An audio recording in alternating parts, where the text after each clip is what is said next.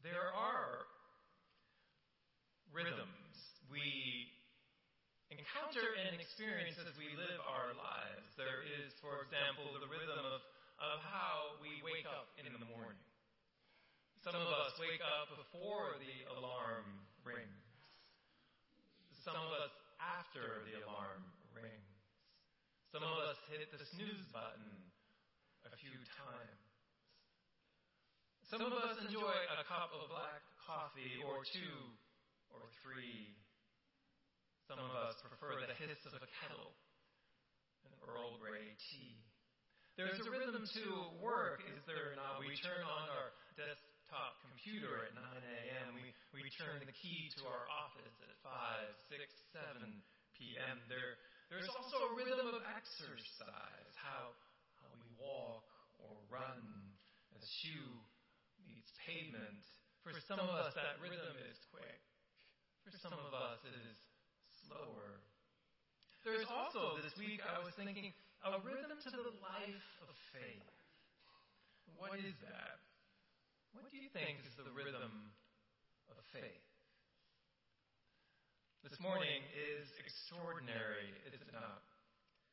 Today we begin a month of celebrating that it has been 60 years since 63 women and men boldly stepped forward in faith to launch a new congregation with the name Mayflower, aligning itself, yes, with the pilgrim and the congregational tradition, but also capturing the bold spirit of raising an anchor and setting sail towards a horizon that was far, far off in the distance.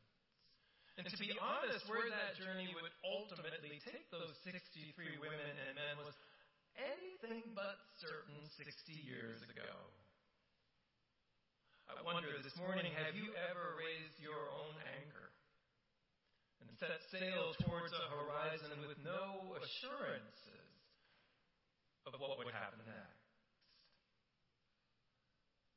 Which raises a wonderful question. What would inspire those 63 intrepid souls to embark on that journey? I believe their courage grew from what we might call the core principles of the Christian life that we seek to live. Principles that we affirm nearly every Sunday as we begin our worship service. That moment when, as a congregation, we state we believe faith is a journey, that God is good, that Jesus saves. The Spirit leads us towards faith and towards hope and towards love as we honor the dignity of all God's children. In the month of November, we will be reflecting on those principles as we celebrate 60 years of mission and ministry. This morning, we begin with our first core principle, and that is, in the Christian life, faith is a journey. As Jesus was walking along the Sea of Galilee, records the Gospel of Matthew, he saw two brothers, Simon and his brother Andrew. They were casting a net into the lake, for they were fishermen. Come, follow me, said Jesus, and I will send you out to fish for people. One writer explained that moment in time and our first principle like this. She said, I believe there's a calling for all of us. I know that every human being has value and purpose. The real work of our lives is to become aware of and then to answer that call. That call is sometimes heard literally as a voice. Jesus said to the two brothers with waves lapping against their ankles and the sting of a net sliding through their fingers, come and follow me. Sometimes that call is described as a stirring in the heart. You have an inclination. You have an intuition. More often than not, though, that call is described as originating from outside of ourselves. We don't call ourselves, but someone else does, namely God. And that is the first beat in what we might call the rhythm of faith. An invitation from God to step forward with no assurance of what might come next. I wonder, have you ever experienced that in your own life? A call. And what happened next? Did you answer that call? Did you decline it? And where did that call take you? Our passage continues that once Peter and Andrew left their nets and followed Jesus. And at that moment, Peter and Andrew had absolutely no idea what would happen next. The miracles of sight being restored to the blind and the dead being raised to life. The radical teaching that the first will be last and the last will be first. The sound of nails being hammered into a cross and the damp smell of an empty grave. None of it they would have experienced if they had not said yes. If they had not left their nets by the Sea of Galilee and followed. This week, in preparation for our 60th anniversary, I enjoyed rereading Mayflower's history books. There are actually 3, and they are delightful. In the first, it records how the first entry in Mayflower Church's register reads, May 15, 1958. And then the historian notes an understated simplicity, as though such events were routine, and with seeming disregard for the enormous task they were taking on. It continues to state that a meeting of persons interested in organizing a new congregational church was held Thursday, May 15, 1958, at 1874 Lake Drive.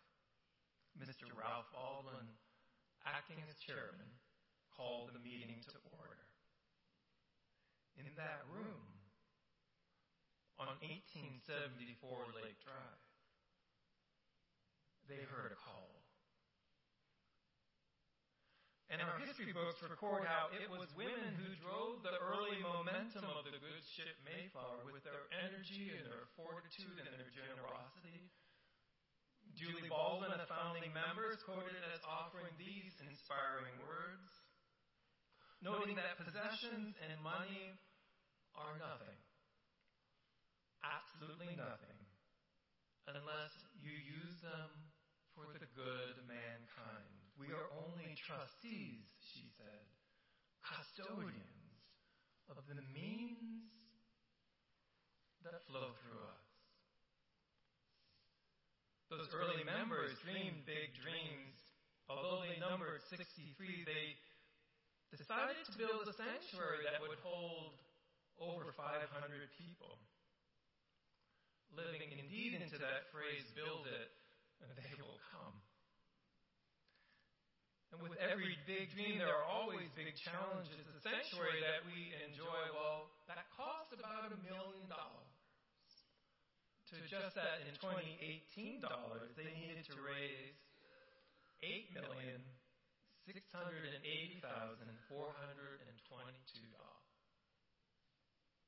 to construct the space we enjoy today.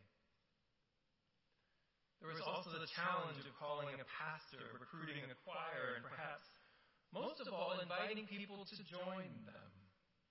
And so at Lakeside School in 1958, as our history book records, 297 people gathered together to worship God. In 1960, they dedicated a cornerstone that you will find in the front of our church, a cornerstone in which they included for posterity the minutes of the first organizational meeting, the original membership list. Don't chip at it to check that they really did that.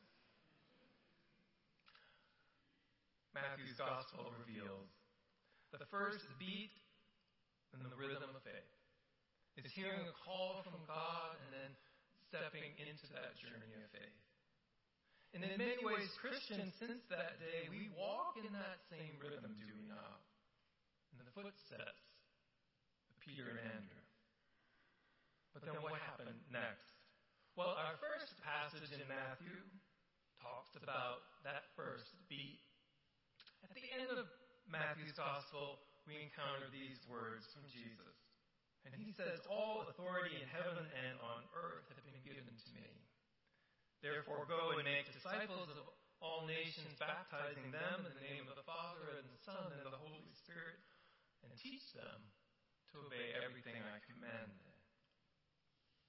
The first beat, the life of faith, is that invitation to step forward.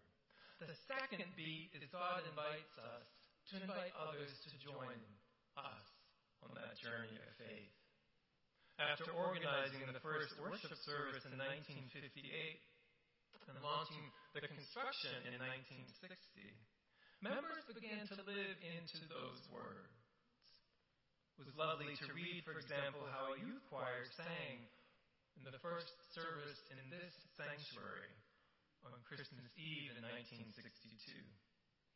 The first Mayflower bell ringers performed that same year in 1962. With an increasing number of infants and children and youth in 1967, the decision was made to break ground and to build an education wing where our Sunday school classes and offices are. In 1968, our preschool was founded. Our pipe organ was installed.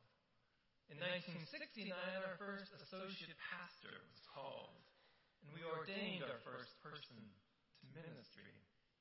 Over the coming years, Sunday school enrollment continued to increase, youth choirs blossomed, Christian outreach made a difference in our community. By the 1990s, our chancel choir filled the choir loft. In 1993, the first female moderator was installed, inaugurating a tradition of alternating between female and male moderators every year. In 1994, we built our first Habitat for Humanity house.